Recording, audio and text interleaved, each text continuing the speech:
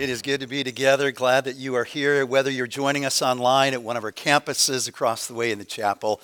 Good to be together. If you're a guest here, my name also is Mark, one of the pastors here. We're glad that you're here. It's been a good weekend for us as leadership. We have caught up with Nancy Moore and her associate Abby as they have debriefed with us the findings of the survey that you faithfully filled out, all 93 questions. Thank you. All 674 of you who did that. So a very encouraging word about what God's been doing in our lives as a church and how that sets up for who he has for us next. And so we'll have an executive summary on our transition page.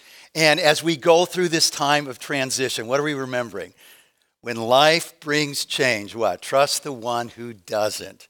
And this is the time to continue to lean in, take those next steps as together we continue to pursue Christ. So glad that you're here today. So my first trip to Athens, we're going there in the text today, was on the heels of a trip to Israel, my first trip to Israel. And I'll never forget some of the things that happened in Israel. Like I caught up with how they drive around downtown Athens. It was like a motor speedway. Like at every traffic light, they were revving up their engines. And I'm going, what's happening? What's happening? Nothing was happening. It was just like passionate people. And when that light turned green, everybody floored it. And a block later, they did the whole thing again. I was like, wow, I like this city. And then I went down to La Placa, this great place of shops and restaurants right there on the side of the old Agora marketplace, right at the footsteps of the Acropolis. And I remember walking down the steps into the shop because I wanted to get a new leather briefcase. And I'll never forget the shop owner who was diligently trying to get me to buy the bigger bag. I mean, the book bag, the bag that was so strong, he had to show me. So before I knew what was happening, he called out, "Mama!" And his 80-year-old mother comes shuffling out of the store. And before I knew what was happening, she had one strap, he had the other strap, and he says, "Get in." And I stepped in, and they lifted me, the 80-year-old grandma and the shop owner lifted me off the floor. And he said, "See, it's strong. You should buy that." I didn't buy that one, but I still have the briefcase I bought. But really, what will always stick in my mind was this. Like, oh my word.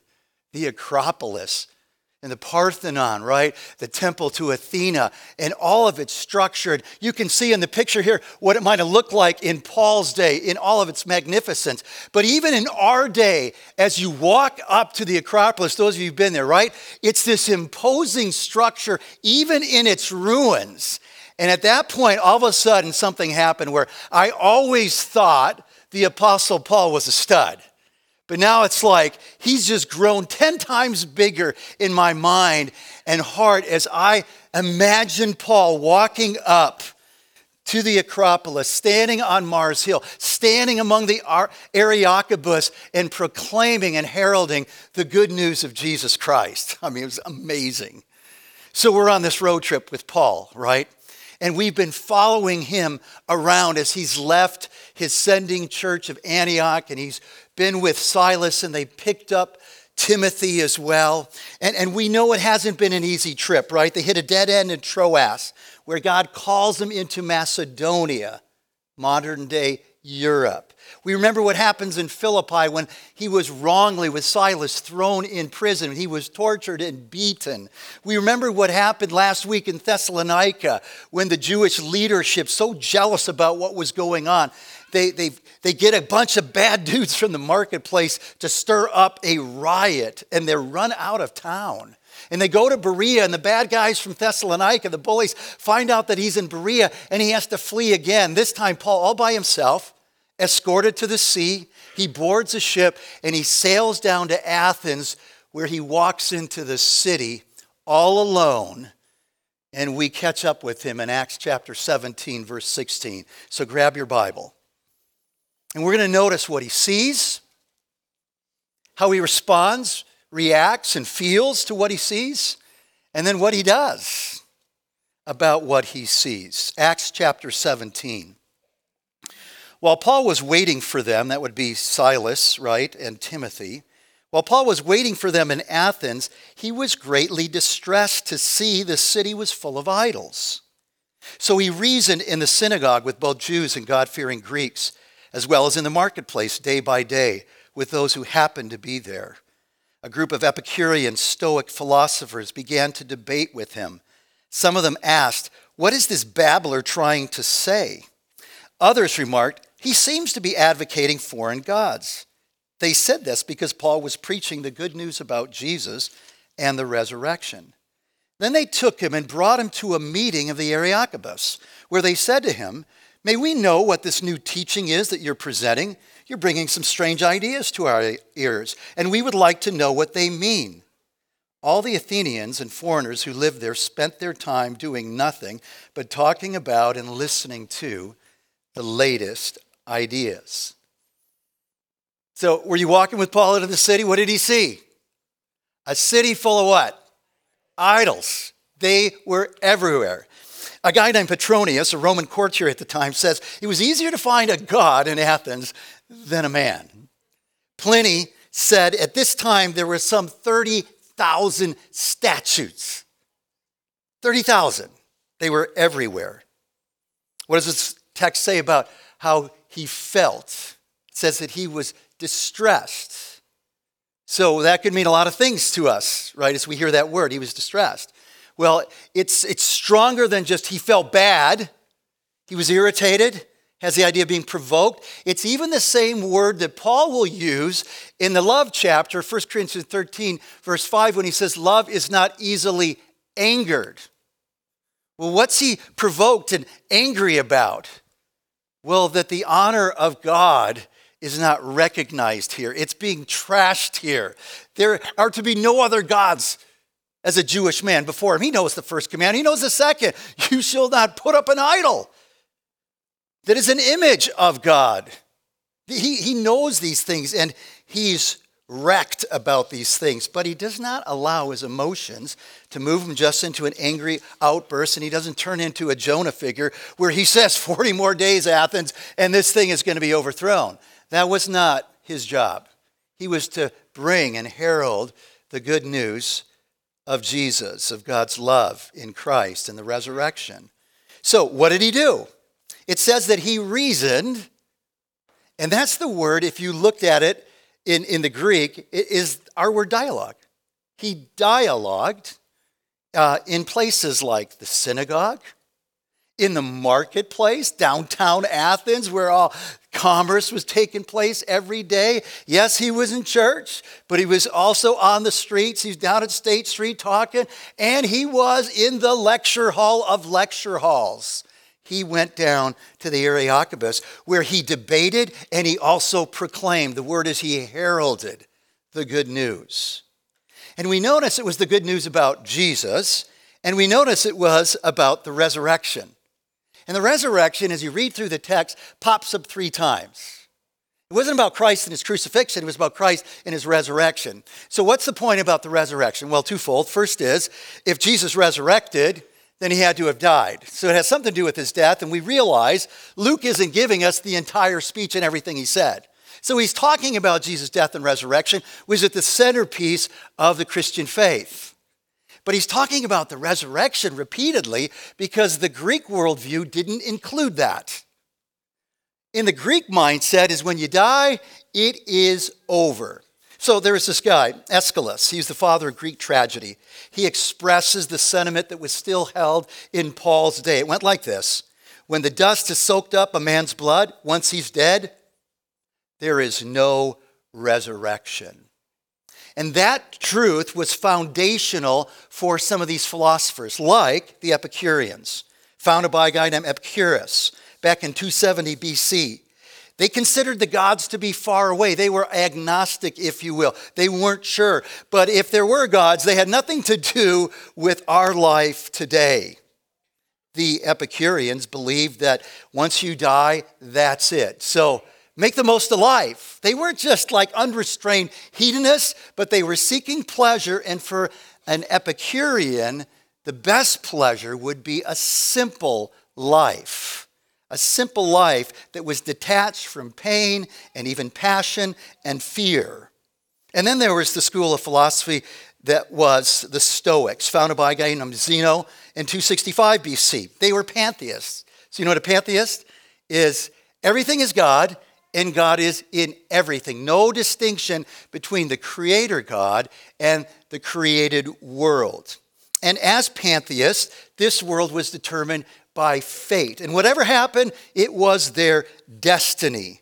And so they desired to live a morally virtuous life, lived in harmony with nature, lived in harmony with reason and their intellect. And so to keep going, even if there was pain, to submit to that and live that kind of life in harmony. So there's Paul. He sees idols. He's distressed. And what is he doing? Well, he's reasoning in the synagogue. These people know the scriptures. He's telling them this Jesus is the promised Savior of the Old Testament. What's he doing in the marketplace? He is sharing and reasoning about the good news of Jesus Christ and the resurrection. He's debating with these Stoic philosophers, and they invite him in to the lecture hall there in Athens to tell them more where he proclaims it. So how'd they receive it? Well, some mocked him. They called her a babbler. Literally, you're a seed picker. And we're going, what does that mean? Well, a seed picker was this metaphor that had to do with things like a gutter sparrow who would just be picking up seeds here and there to feed on. He doesn't have any original ideas. He's just picking up all this different stuff, and he's babbling a bunch of nonsense. They mocked him. Some were confused. He's talking about some foreign gods, and we're going, well, that's interesting. Why are they saying plural? Well, it's possible that when he was talking about Jesus, that's one God, and then when he's talking about the resurrection, it's the word anastasis. They're going, well, maybe that's this other female, and we got a lot of gods here, and so they were confused. What's he talking about? And then others were interested, and they invited him to share more. And so notice his strategy in verse 22. Really helpful as we find ourselves living in places like Athens today. Really spiritual, but maybe very ignorant about who God is, who Jesus is, and even who they are themselves. So we pick it up and we find ourselves in verse 22, chapter 17. Paul then stood up in the meeting of the Areopagus and said, "People of Athens, I see that in every way you are very religious. For as I walked around and looked carefully at your objects of worship, I even found an altar with this inscription, 'To an unknown God.'" So you're ignorant. It's the word that we get agnostic. You are ignorant of the very thing you worship. And this is what I'm going to proclaim. I'm going to herald to you. So what does he do? He starts. You may say, well, that was totally sarcasm. I see that you're very spiritual, but you don't have a clue. No, I actually think he's trying to win an audience. He compliments. Wow, I see you guys are super religious.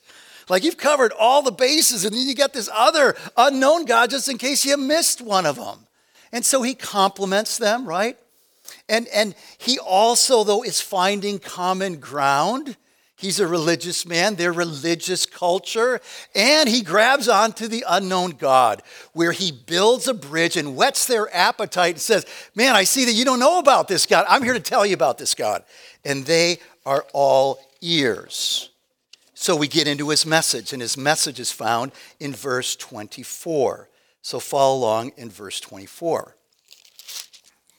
In fact, when you go up to Mars Hill, this is inscribed in this bronze plaque right up on Mars Hill, his sermon. For any visitor up to the Acropolis, they know about this historical speech recorded for us by Dr. Luke, 17:24. "The God who made the world," he starts, "and everything in it is the Lord of heaven and earth, and does not live in temples built by human hands. And he is not served by human hands as if he needed anything. Rather, he himself gives everyone life and breath and everything else. From one man, he made all the nations, that they should inhabit the whole earth. And he marked out their appointed times in history and the boundaries of their lands." God did this so that they would seek him and perhaps reach out for him and find him, though he's not far from any one of us. For in him we live and move and have our being. As some of your own poets have said, we are his offspring. So he starts to unpack, who is this unknown God? And he's going to tell him 5 things about God. The first is that he's the creator. He's the creator of the world and everything in it. So we note that he starts with creation, God's world, not Christ, God's appointed Savior. They don't have the scriptures. He's not surprised that they've got all these idols. They don't have the revelation of God and his faithfulness to his people and his desire for us to live in relationship with him, loving him with all our heart, soul, mind, and strength. So he doesn't start with the word, which he did in the synagogue. He doesn't have that in common, but he starts with creation and the world, God's world. We all have that. This is where we live. He is creator. Not only that, he is the Lord, the rightful ruler over all things, if you will. He is king. He is the emperor over all of heaven and earth, verse 24. And so, why in the world do you think you could contain the one who created it all, as Lord over it all, in a temple or shrine? He didn't need anything. He made it all. He owns it all. He's in charge of our history. We're not. Doesn't mean he's responsible for evil in history, but even his plan for all of humanity, now this redemptive rescue plan, cannot be thwarted by evil. If you think about it, the greatest evil ever done is the cross, murdering Jesus Christ, the innocent Son of God, and the greatest good that's ever been done, accomplishing God's very purposes through that very act. So he's creator, he's Lord and King, but he's very different than the idea of the Epicureans. He said God just maybe started it all up, wound it up like a clock, and then stepped back, and this world is running without God. No. He is involved in where we've lived, in our history, and he is also the sustainer, not just the giver of life, but the sustainer of our lives today. We live and move and exist because of him. We draw our next breath because of him. Creator, Lord, sustainer. And then, verse 26, he says, he's our Father. He created all humanity from one man. What he's saying is, we have a common paternity. And this is a Jewish man speaking to Greeks, and they're all going, no, we don't. We don't come from the same family line. He says, yes, we do. The Creator God made us. And he is not just our Lord and King, but he is our Father, and he desires a relationship. He's not far off. He is approachable, and he has set this world up that we could live in relationship with him. And so what a grace that idols don't satisfy. I mean, if we didn't understand it, let's just go back to what Pliny said. There were 30,000 statues. Why do you need 30,000? Well, because we're not sure we got all our bases covered. Idols do not satisfy. And that's how God has built this world. There's only one God who can meet our deepest needs. There's only one God who can fulfill all the promises that we hope for to be true in these other idols. And so every worldview, every philosophy that tries to make sense of the world and our part in it falls short at some point, leading us to wondering, I wonder if there's more. So notice where he goes, having just made that point in verse 29. Therefore, since we are God's offspring, we should not think that the divine being is like gold or silver or stone, an image made by human design and skill. In the past, God overlooked such ignorance, but now he commands all people everywhere to repent, for he has set a day when he will judge the world with justice by the man he has appointed. He's given proof of this to everyone by raising him from the dead. And so he does a little aside, and he says, now, you guys, you have this unknown God idol to cover your bases, and I've been talking to you about the unknown God, but I just want to remind you, because you don't know God, you don't know yourself. You don't truly understand yourself. You are children of the living God. You bear his image. And as a living, moving, breathing human being who bears the image of God, what in the world are you doing worshiping these lifeless chunks of gold, silver, and stone?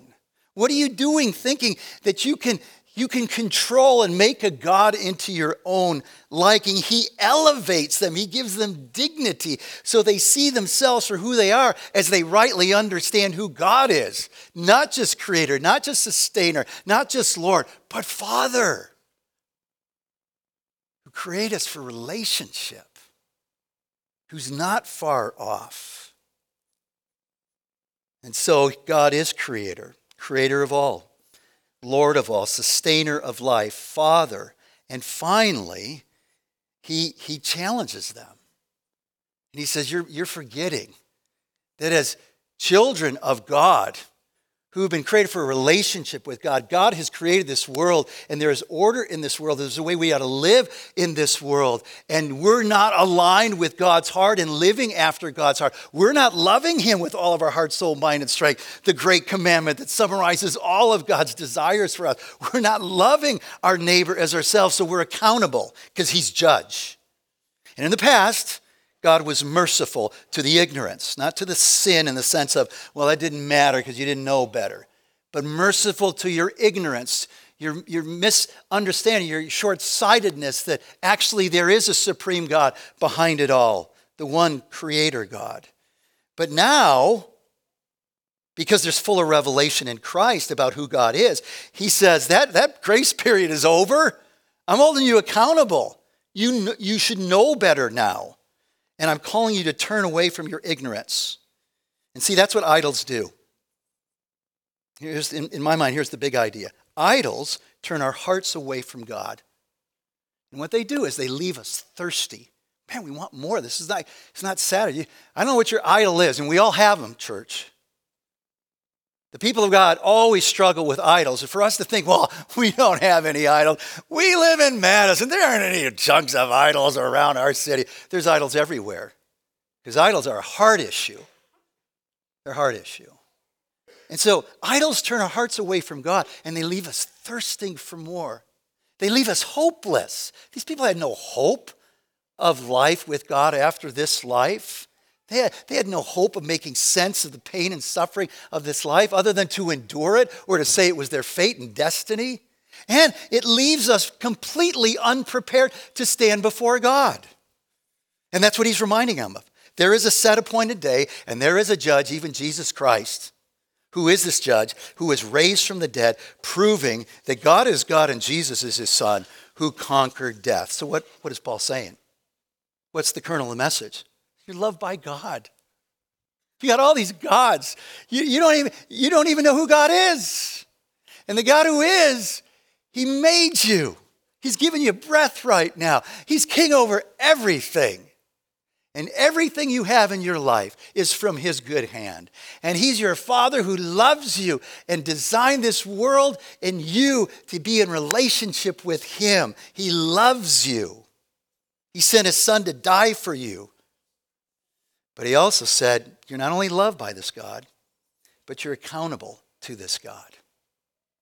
And this is the good news.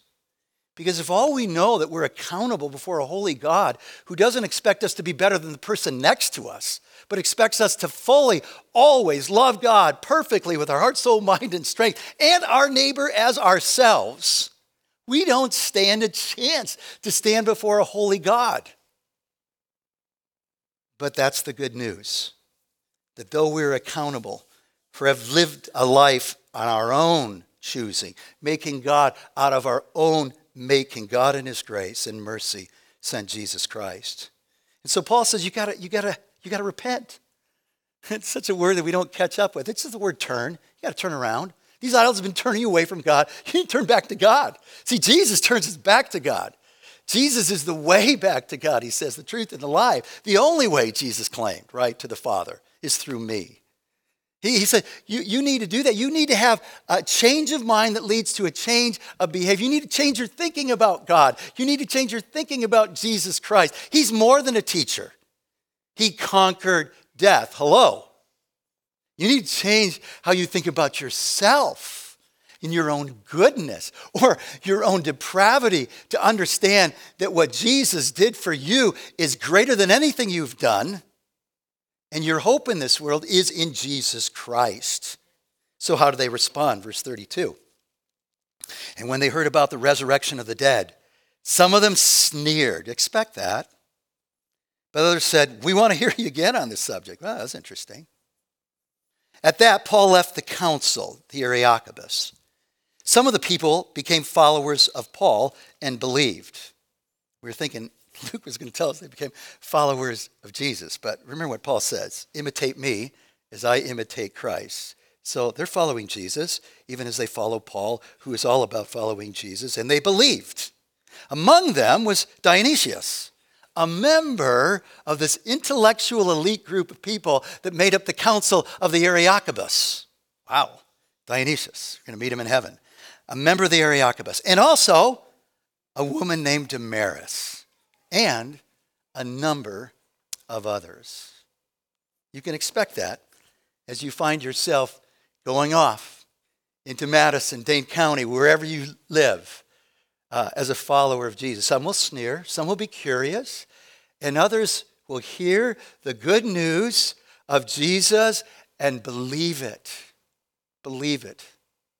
That they're more loved than they ever imagined and flawed far more than they ever considered. But God in his grace sent Christ to rescue us. So let's bring it home. Have you responded to the good news of God's love for you in Christ? Or are you still curious? If you are, well, Tuesday nights is the place to go. Explaining Christianity is what we do over a meal, a short video, and then the men and women divide up and they just talk about questions. Why do we divide the men and women? Because men aren't going to talk about their questions if women are in the room. We're too proud to do that. Little note. Not you, I know, but the other guys. So that's a great thing. Hey, on our website, under resources, you can find 2 ways to live, which is our go-to gospel presentation. The reason I love it is not just because I know the people who designed this and wrote it all out years ago from Australia as they were serving in a post-Christian world, but because that's the world we're in, and it starts with creation. It doesn't assume biblical knowledge, and it walks through the storyline of the Bible, 2 ways to live. So have you responded to the good news? And if you answer yes, then the follow-up question is, am I responding? What does that look like? Well, it looks like this ongoing turning away from these idols, and we all have it. Where I keep going to this or to that, and I can start listing the list, and you go, oh yeah, I do that. And we keep turning back to God. We keep trusting him. We keep taking God at his word. We keep turning, we keep trusting. Is that our ongoing response to the good news of God's love for us in Christ? There's a second question. It has to do with your worldview, your philosophy. Philosophy is wrestling with the big questions of life. How did we get here? Why are we here? And where's it all going? What's your worldview?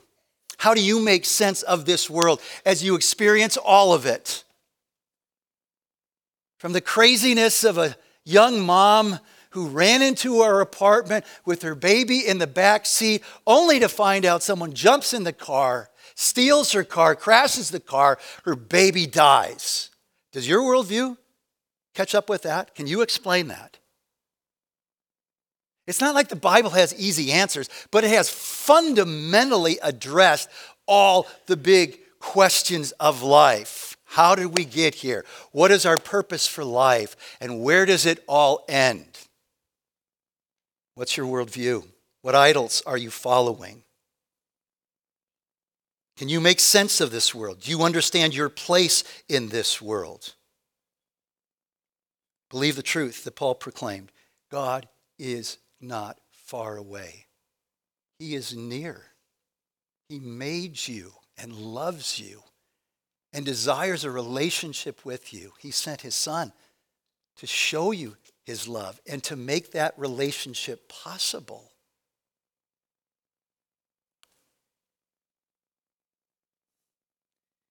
The idols leave us thirsty. What did Jesus say? He said to the woman at the well, I've got living water. You drink of my water? You do life with me? You'll never thirst again. The idols leave us hopeless. There's no hope of the resurrection for the people of Athens. Jesus gives us hope. Hope in this life and for the next life. Through his life and death and resurrection from the dead. The idols led the people to be completely unprepared for the eventuality of this appointed day where they would stand before Almighty God and answer for how they've lived their life. And they can't say, I didn't know better.